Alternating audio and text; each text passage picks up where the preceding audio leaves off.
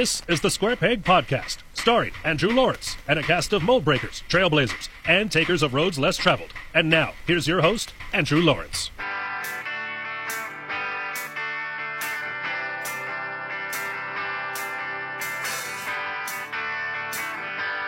Not all of us look the way the world expects us to look, think as the world expects us to think, or arrive at our destinations the way the world expects us to. On the Square Peg Podcast, we give a voice to mold breakers, trailblazers, and takers of roads less traveled. I'm your host, Andrew Lawrence, and here are their stories. Thank you to the Searchlight Needles for getting us started as always. The Needles aren't just a quartet of middle-aged, overweight, and balding El Pasoans. Robert Martinez, Josh Smith, Adrian Ortiz, and David Syons are four really fantastic guys who hold down jobs and take care of families during the week, and they rock out on weekends. You can find them on the web at www.searchlightneedles.com, on Facebook, and you can download their album on all streaming services. My guest today is a native of the Washington, D.C. area. He's an Ivy League educated, retired small business owner, a connoisseur of the underhood workings of fine European automobiles, and a martial artist. Oh, and he's also blind. David Hoyle, welcome to the show. Well, thank you. I've been thinking for a while about having you, and eventually we'll have your wife on, but I found your story in life to be an interesting one that I think our listeners are going to be able to take a lot from. Now, I understand, were born in Tennessee, but you grew up in Maryland. Is this correct? Yes, pretty much. Well, I don't know, not exactly. I was born in Tennessee, which is true, but I guess I grew up in Maryland, Pennsylvania, then Maryland, more or less. Okay, so how old were you when you moved from Tennessee? I don't know. I don't really remember anything until I was probably pushing 4, and I was living in a small town in northern Maryland for a year while I guess my dad had just moved to a new job in working in the aircraft industry in that town, and then we moved to just the other side of the border into Pennsylvania after that. And so my understanding is you were born almost completely blind? I was born what back then they referred to as partially sighted, legally blind, which means my vision was pretty much stank. Was there ever any attempt to correct it, or was it, did you just kind of accept things as they were and move along? Well, it was non-operable. Glasses really didn't do any good. So there was really not much to do about it. I did not know I was partially sighted until I got to first grade. I assumed my parents had to have known. I mean, would have been obvious to an adult. But I walked into first grade and discovered it by that afternoon that I really couldn't see as well as anybody else. Well, there's a name for the condition that caused your blindness, correct? Yes, it's retinitis pigmentosa, and I have somewhat of a non-classical version of it. Most of it is extremely hereditary, and mine is not. Okay, and so you mentioned something about walking into first grade. Was this regular Maryland or Pennsylvania public schools, or? Yes. Yes, as I said, I didn't know I was partially sighted till then. Being a cautious individual, I sat in the back of the classroom, and after a very short period of time, realized I couldn't see anything on the board that everybody else could see. Well, I'm going to assume. I'm sorry for interrupting, Dave. Maybe I just assumed that well, let's put it this way. When was it discovered that you couldn't see or that you were blind? I don't know. Like I said, I assume my parents had to have known it, but they never told me about it. I mean, I remember as a little kid, I'd be sitting 8 inches in front of the TV set, whereas my brother and younger sister would be sitting on the sofa, 6 feet away. That didn't, to a 4-year-old brain, that didn't register as anything overwhelmingly significant. And the pediatrician visits didn't detect anything? Like I said, adults had to have known, but they never told me. Do you think that was purposeful? I assume so. And so you show up to first grade in regular public school. Where was this? In Northern Maryland, you said? In Pennsylvania. a small town in Pennsylvania. So at what point did you begin to receive services for that, accommodations, if you will, for your educational purposes? Well, back then it was special services were, I guess, somewhat scarce on the ground. Basically, the first thing I got that really mattered to me was I got something called talking books, which is something done by the Library of Congress, where they recorded books for blind people.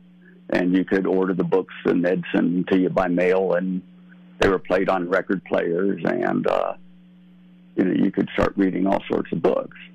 And that was, my big thing. Even as a little kid, I liked to have stories read to me, and I discovered very quickly that I liked to read.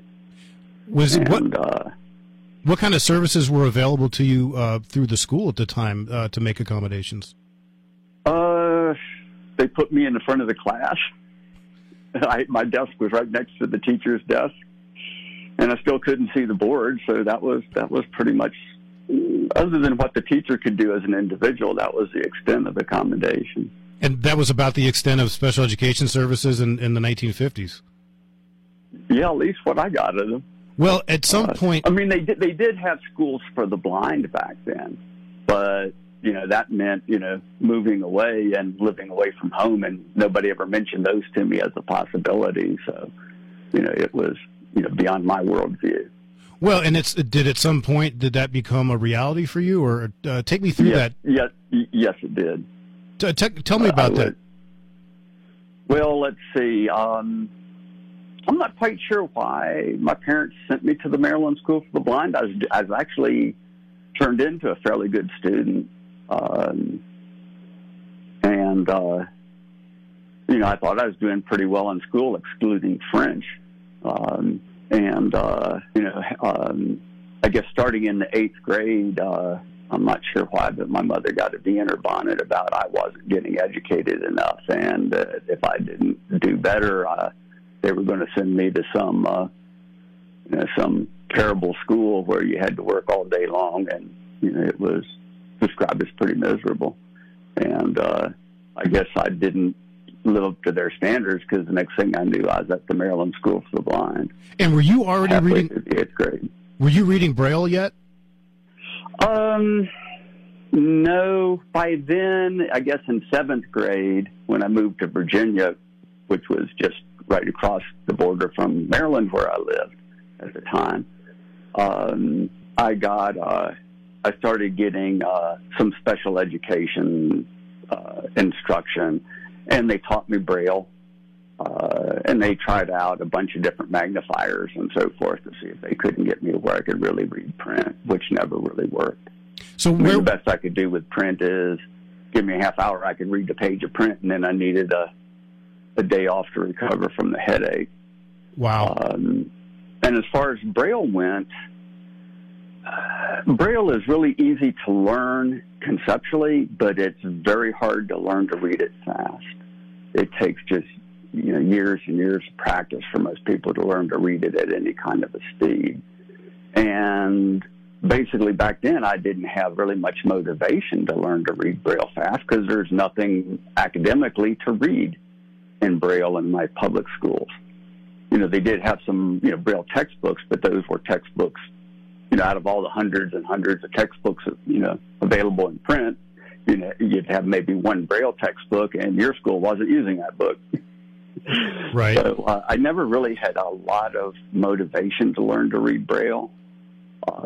And I can still read Braille, but not fast enough to really do me any good for other than notes and stuff like that. Where is the Maryland School for the Blind? It's northern Baltimore.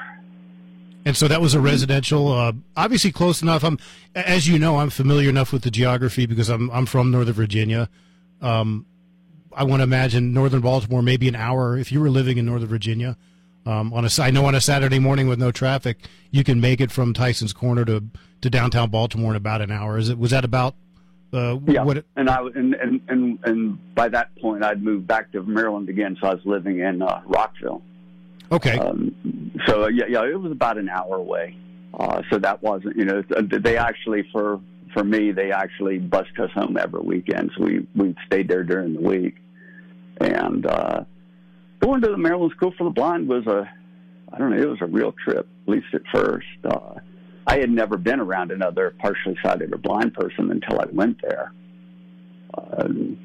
I'd never met one. What was it like meeting somebody who shared some of your similar challenges? Well, I guess this was, I guess, kind of a significant experience in my life in a fairly unusual manner. Going to the school, it was right out of the Dickens novel, at least at first. And that was more emotional than in reality, very much so. But the first time I showed up at the school, it was at night on a winter's night after dark, and I went to my dorm, which was a 100-year-old 3-story building, and which would happen to be painted suicide blue with a lot of wood that was had been varnished so many times it was just solid black. And it, to at least some people with partial sight, something like that is about the most depressing image you can imagine. Rather institutional. Very sensitive to a partially sighted person can be very sensitive to lighting, and it was the emotional impact of that was truly horrendous, and it took me months and months to get used to that. And then the next morning, I showed up to what they called chapel, which was full of 100, 150 blind people. Quite a number of which were engaged in what we refer to as blindisms. Talk about blindisms. I haven't heard that term before. Well, you probably, other than me, never will hear that term again. But a blindism were behaviors that blind people tended to get into. And a lot of them were of a self-stimulating nature. I mean, you take a vision away from somebody and you've lost the majority of your input, a normal person's input. And so a lot of blind people would rock back and forth when they were standing, rub their eyes, fiddle with their hands. I walked into basically an auditorium with 150 people, maybe 75 or so people were engaged in what I thought of as very bizarre behaviors. It was almost like standing in a field of grain during the wind. And it, David, after about, go ahead. I guess I never really thought about that until you said the word blindism, but I do know that Gallaudet University in Washington, D.C. is an all-deaf or hearing-impaired university, and I know that deaf culture, the deaf people or hard of hearing have literally their own culture. It would sound, like I said, it didn't even occur to me until you said the word blindism. Is there a similar situation among the blind community, a culture all its own, if you will? Well, not to the extent of deaf people.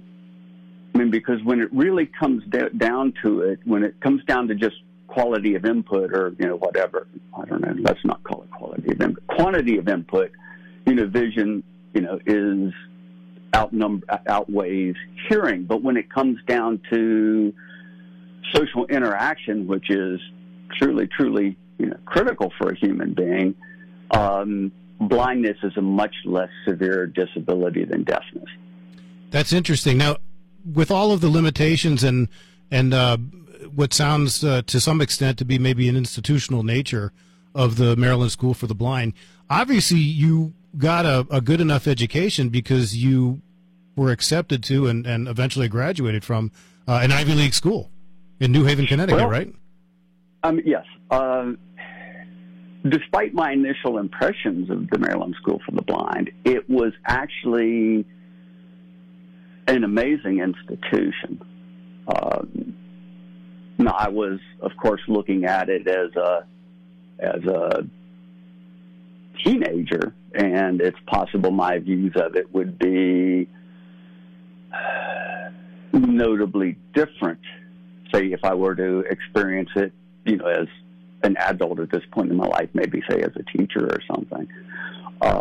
But I got a top-notch education. I got a lot of very directed instruction from teachers and, extracurricular, experiences, and also out of school, interactions with the teachers and other adults. It actually proved to be a very nurturing institution. Well, and at least as a kid, I didn't even see it as being, condescending. Well, Dave, if your high school experience was one that obviously, because it was school dedicated to people who had your similar challenges, tell me about what it was like studying at Yale with your limitations, not being able to see. Well, I guess the first thing was a culture shock.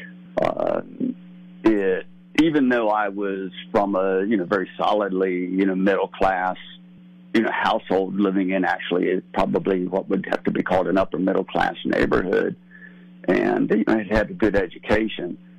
Going to an Ivy League school was a whole nother universe.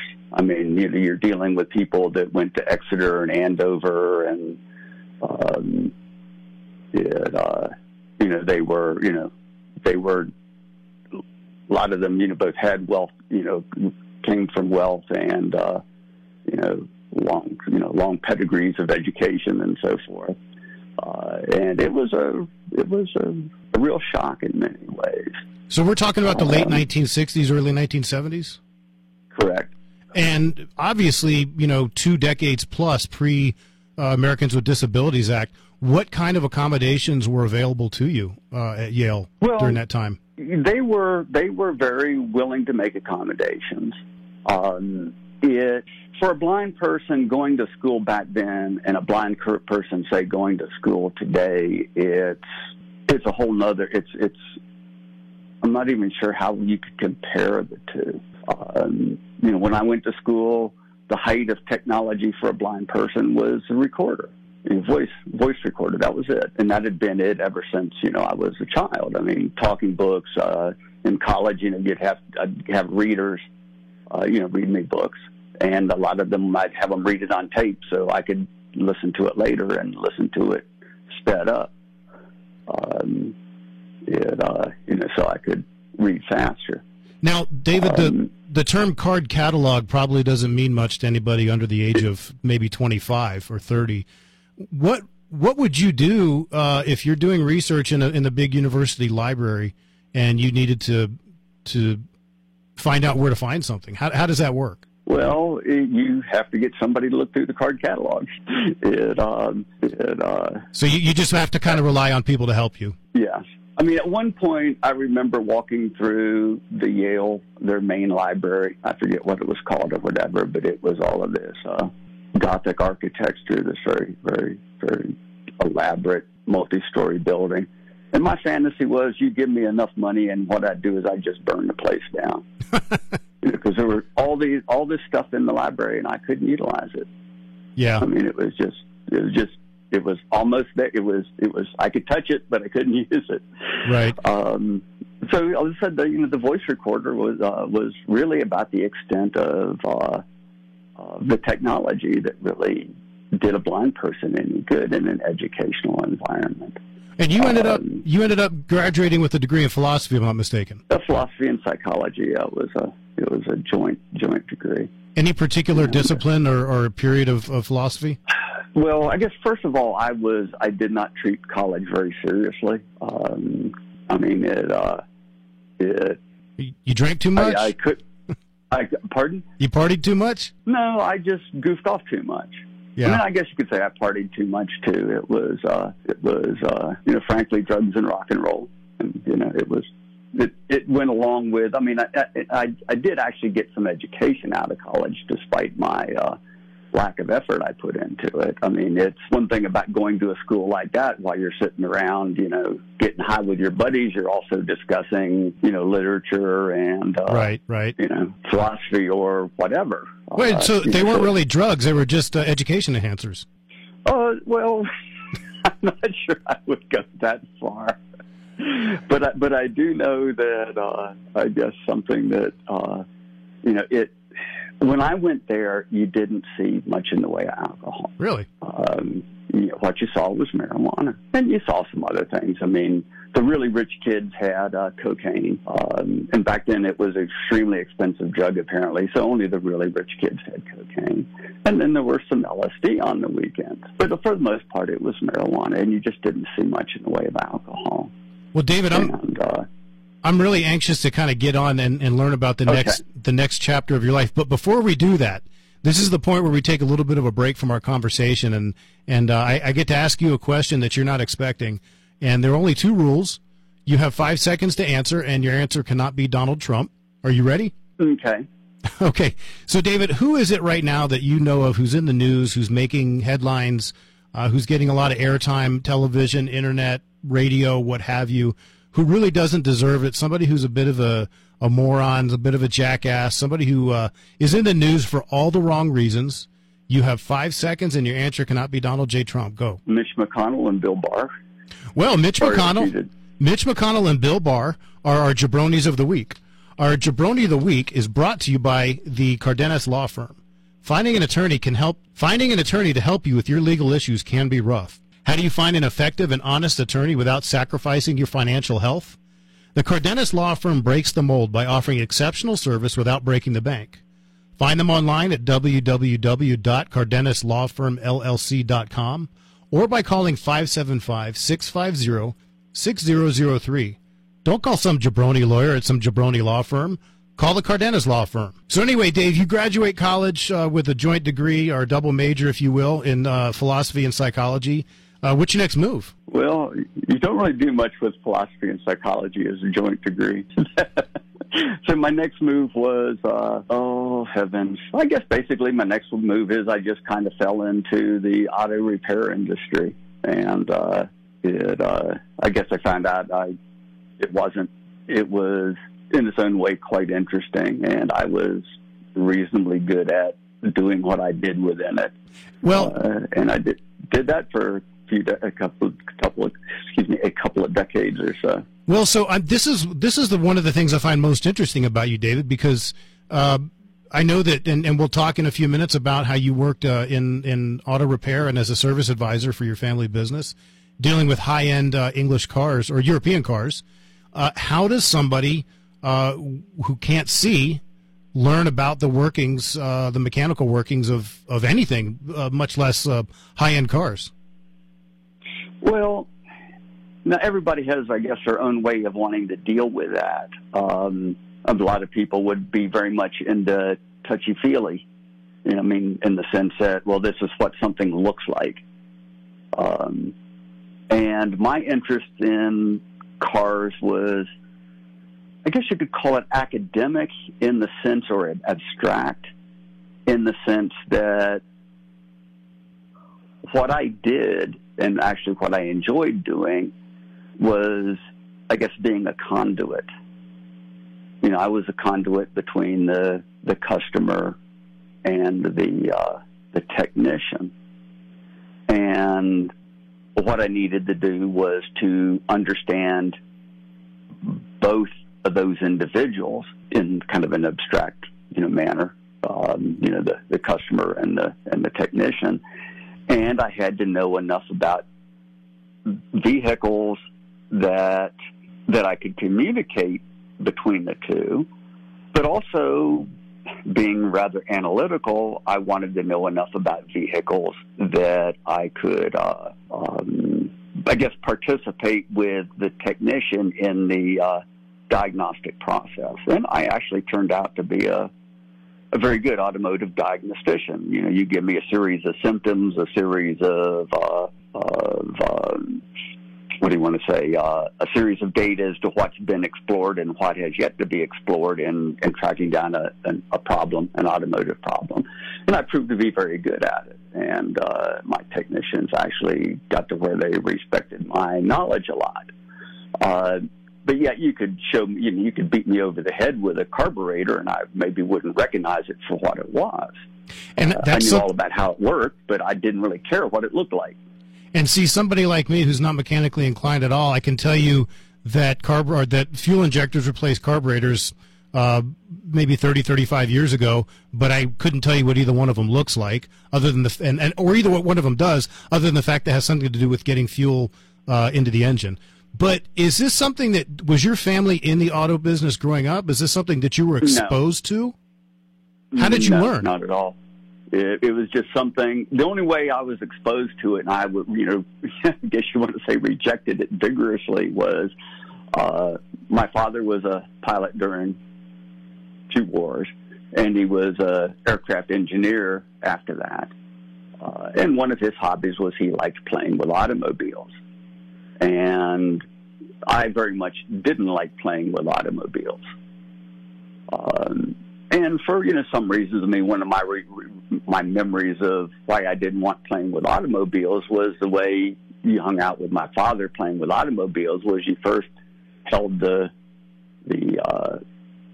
light so he could see what he was doing, and you were expected to learn by observing. I couldn't learn by observing, and so holding a light for somebody was about as boring as I could imagine. Well, did he at least articulate to you what he was doing while he was doing it?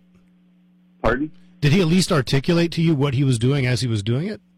Not in a way that was meaningful to me, at least. Well, and so I had a pretty much my concept of automobiles was kind of downer in some ways. Well, it's at some point you're working for your family business, and my understanding is the Tyson's Corner location is a mere several blocks from where I actually had my first job that I began as a 13-year-old in December of 1987 at a place called Pizza Movers, which I can still remember the address. It was 8453Q Tyco Road in Tyson's Corner, and you guys were just down the road on Spring Hill Road, correct? Correct. I probably could have thrown a baseball to where you were working, because I think I know it was in the warehouse complex immediately behind the one I was in. Right. And yeah, there was a little industrial area there, industrial complex. Now, at this time, you ended up, were lucky enough to meet a very special woman you spent a couple decades with. Tell me about that. Well, we met in the way I guess most people do, totally by chance. And it was after I came to terms with the fact that she was quite a bit younger than me. We got together, and at one point I hired her, and I basically found that she was, besides being a person that I very much liked, outside of work, I quickly found out that she was, for the most part, self-taught, but an amazing automotive technician, and also just extremely good with customers. I mean, better than me, and I had been doing it for a decade or so by then. And she was just some, 22-year-old kid. Well, and the two of you ended up opening up your own shop out in Sterling, right? Well, we moved her. Basically, she was still, I guess, 23 years old when we bought a what do you call it? A bay in a warehouse out near Dulles Airport, and we opened up another shop there, and basically we threw her in as manager. She was 23 years old at the time, and so she basically had the experience of starting a brand new auto repair shop. You can't say, I guess, from scratch, since it was attached to our reputation and somewhat associated to our customer base. But basically, we just threw her out there and threw her to the wolves, and every once in a while checked up on her. And it seems like it worked out. It did work out. You guys were in business at that location from when until when? Well, they're still in business But after about 20 or so years, we left the business and retired. Yeah, so you guys retired what, about 10 years ago to the American Southwest? Yeah, I mean we showed up in cruises in when was it? I guess in 2008 or something. And that, that kind of leads me to the next thing I want to ask you about that I find very interesting. The way you and I know each other, the way you and your wife Sue and I know each other, is from Gracie Baja Las Cruces, Brazilian Jiu-Jitsu. I met you just about, 3 years ago this month. Now, I know that Sue also is a black belt and an instructor in Taekwondo, and you actually started your martial arts training in Taekwondo, is that correct?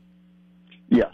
Now, I find that very interesting because as I would say, Brazilian Jiu-Jitsu, as with really any other grappling martial art, would seem like the absolute best fit for somebody with your limitations, because almost everything you do in training and in competition involves having your hands on another person. Not so with more traditional striking martial arts like Taekwondo. Take me through how somebody who's not able to see like you is able to learn and become a proficient practitioner of something like Taekwondo. Well, it was how I got into it was strictly by chance, because what you say about jiu-jitsu is most definitely true. And given my background as a wrestler, I mean, jiu-jitsu is even a tighter fit. But Taekwondo, as I remember, we got into Taekwondo because we happened to have a young teenage boy at the time that was acting like a young teenage boy at the time. And we, after adult talks, decided that maybe he would benefit from the discipline of a martial art. So we all took Taekwondo because that's what was available. That was the martial art that was really hot at the time. And so all three of us took it. And as you pointed out, Sue stayed with it and got a lot more serious than I did. It was different. I mean, a lot of martial arts are doing forms, which are a bit of a challenge, and at the same time, you kind of wonder, at least I did, it's kind of like, take it or leave it. The forms, I mean, you try to get good at them, and you try to, look good while you're doing them. I enjoyed the sparring. We did light contact sparring in padded gear, in protective gear, which was kind of nice. Some schools of Taekwondo just get close, which I don't think I'd relate to very well as far as sparring goes. But it was a challenge. I mean, in sparring, it was a challenge. Like with a lot of things, you have to identify where your opponent is, and in Taekwondo, since grappling wasn't an option, it was more just trying to control distance, basically for your protection more than anything. And I actually got fairly good at sparring. Well, as challenging as learning something like forms, as somebody who can't see, also from an instructional standpoint, I understand, and I know from experience because you and I have trained together and I've watched you receive instruction and give instruction. But as a martial arts instructor, I would imagine whoever your instructors were, your masters and grandmasters, had their work cut out for them trying to figure out a way to teach something that 99.99% of their students are going to be able to absorb, not only through hearing you describe it, but also by watching you demonstrate. Now, I know from experience, like I said, you and I trained together when I first started training. I think Sue was helping coach the daytime class, and you were always, I don't want to call it the dummy, but whenever Sue or professor would demonstrate a technique, and pretty much how every class goes, you do a group warm-up, and then you demonstrate a technique 3 or 4 times, and then you partner up and get to each guy gets to do it a couple times, and then you move on to the next move. I would imagine, I'm now just starting to think this was probably by design. The person upon whom Professor or Coach Sue would demonstrate the move that they're going over would be you. And you would always be the person upon whom the move was demonstrated. And like I said, it just kind of occurred to me that that's probably by design and a better way for you to learn it, because you can't see how it's being demonstrated, but you can feel. Is that kind of how Exactly. You're exactly right. And I took full advantage of that. And I referred to myself, there's a technical term which, after being off for all this time due to the coronavirus, I don't remember. Uke. I was the Uke. Oh, okay. I couldn't remember the name. I couldn't remember that term. Which is basically probably some foreign language for a practice dummy, which is what I thought of myself. I actually referred to myself as the dummy. But yes, I mean that's why I enjoyed, why Sue would use me and why the professor would to a great extent. And I took total and shameless advantage of that. I mean, with the professor, I had a true expert using me to demonstrate techniques, and that was really quite a privilege. And Sue, too, for that matter, who's very technically proficient, but not at the professor's level. And you've been promoted to, how long have you been a purple belt now? I don't remember. I guess I was a purple belt. I'm not even sure what I think. I guess I have one stripe as a purple belt. And for those who aren't familiar with Brazilian Jiu-Jitsu, purple belt is at the point where you can first, I believe, be described as somebody being pretty darn proficient. I mean, as a white belt, you know nothing. I think it was Sue who described to me becoming a blue belt, which is where I am, is basically graduating kindergarten. But by the time you're a purple belt, you're pretty darn proficient, pretty darn dangerous, and should be pretty confident in your skills. Now, Dave, I wanted to ask you if you can describe it, and I'm sure we could probably talk all day long about this. We talked a little bit before about you being a university student 2 decades or so before the passing of the Americans with Disabilities Act. How has your life changed, and how has your ability to navigate the world changed since the passing of the Americans with Disabilities Act? Well, the Americans with Disabilities Act affected people after me a lot more than me, or maybe my generation in some ways. The biggest thing that has affected me is I no longer, and some of this has to do with basically just living in New Mexico, which is very ADA friendly, but probably would be even without the ADA. I no longer have to hassle to take my guide dog into places. And that was an issue before? I remember the last time I had that issue. But it said, New Mexico is a very accommodating place for having a service animal. But other than that, I guess the biggest impact it would have on me is the impact that ADA has had on making requiring websites to be accessible. That was going to be my next question was going to be, how do you internet? How does one internet as a non-sighted person? Oh, the internet is a marvelous place for a blind person. If you can't use large print, and you can there are ways to if you can partially sighted, they have things programs which will make the text more legible and maybe also speak to you at the same time. But you use what's called a screen reader, which is basically synthetic speech in a program that reads the text to you that's on the screen. Then that's all quite accessible unless they're using graphics. And some websites and some programs do use graphics. In other words, it'll be a picture of the word as opposed to the word displayed in computer, text. Is that a particular program that you have to buy? Is it embedded in the websites? How does that work? Well, if you use the Apple computers, it's actually embedded in the operating system.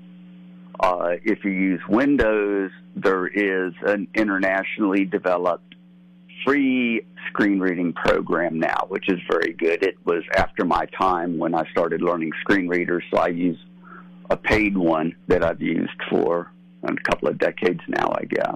But basically the internet and many programs are accessible to me. Apple has made the iPhone extremely accessible, and they've made the Mac computer operating system extremely accessible. After however many years it's been, we finally got iPhones, I guess about a year and a half ago, and I haven't really bothered to do a whole lot with it, but I certainly can if I'm so inclined. So I just love modern technology. I mean, going to school now, there's just no comparison to what it was like when I went to school with the very limited technology that was at my disposal then. Just no comparison at all. Yeah, I would actually been a serious student with the tools I have today. Dave, I haven't seen neither you nor Sue obviously since probably February, and I know you were dealing with an injury so at that time, so it may be even longer for you. I actually do, I'm on Facebook, on social media, probably more than I should be, and I know that Sue is on about as much as I am, if not more, as she and I communicate in some form or fashion almost daily. I know you guys have been very, very, very strict about observing COVID protocols.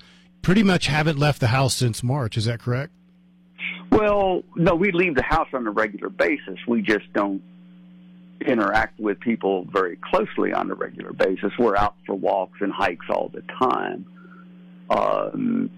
And there's another family that basically is compatible with us as in the care they're taking with the virus, and we actually go with walks with them. We're outdoors, we're masked. I think we've been in the store once in the last, maybe March 9th, March 6th, something like that. And we were masked and tried to be very careful then. But we don't just sit around the house. We try to stay outdoors, outdoors when anybody else is around. We try to stay masked, and we try to keep our distance. So, we do take it very seriously, and but we try to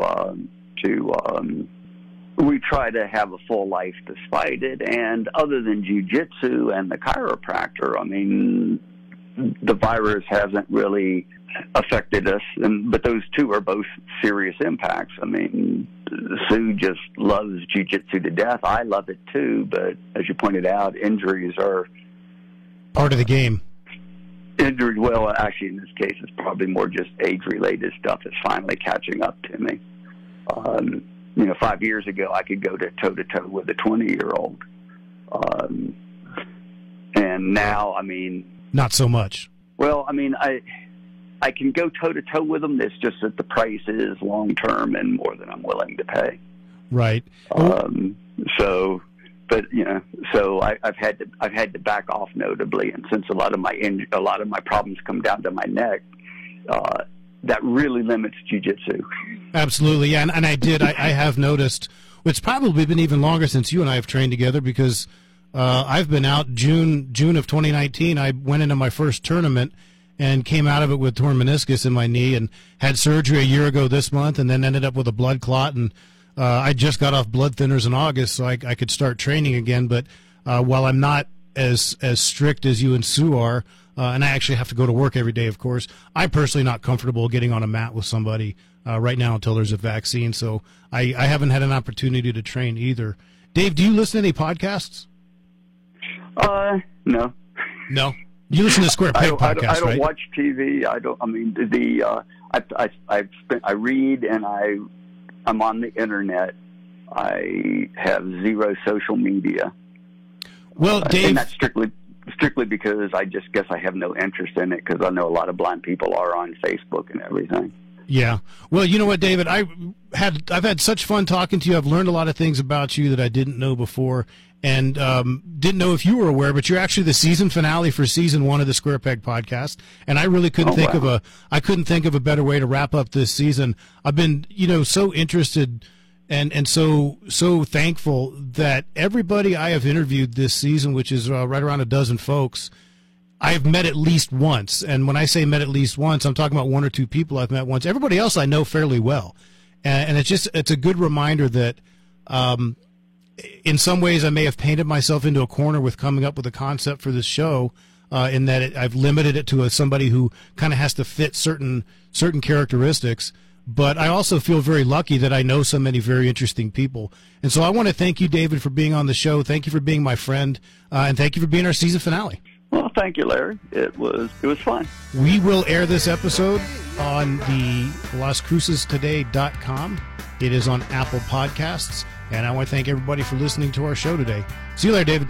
Goodbye. This has been an episode of the Square Peg Podcast, starring Andrew Lawrence and his cast of mold breakers, trailblazers, and takers of roads less traveled. Until then, we'll see you on the next Road Less Traveled?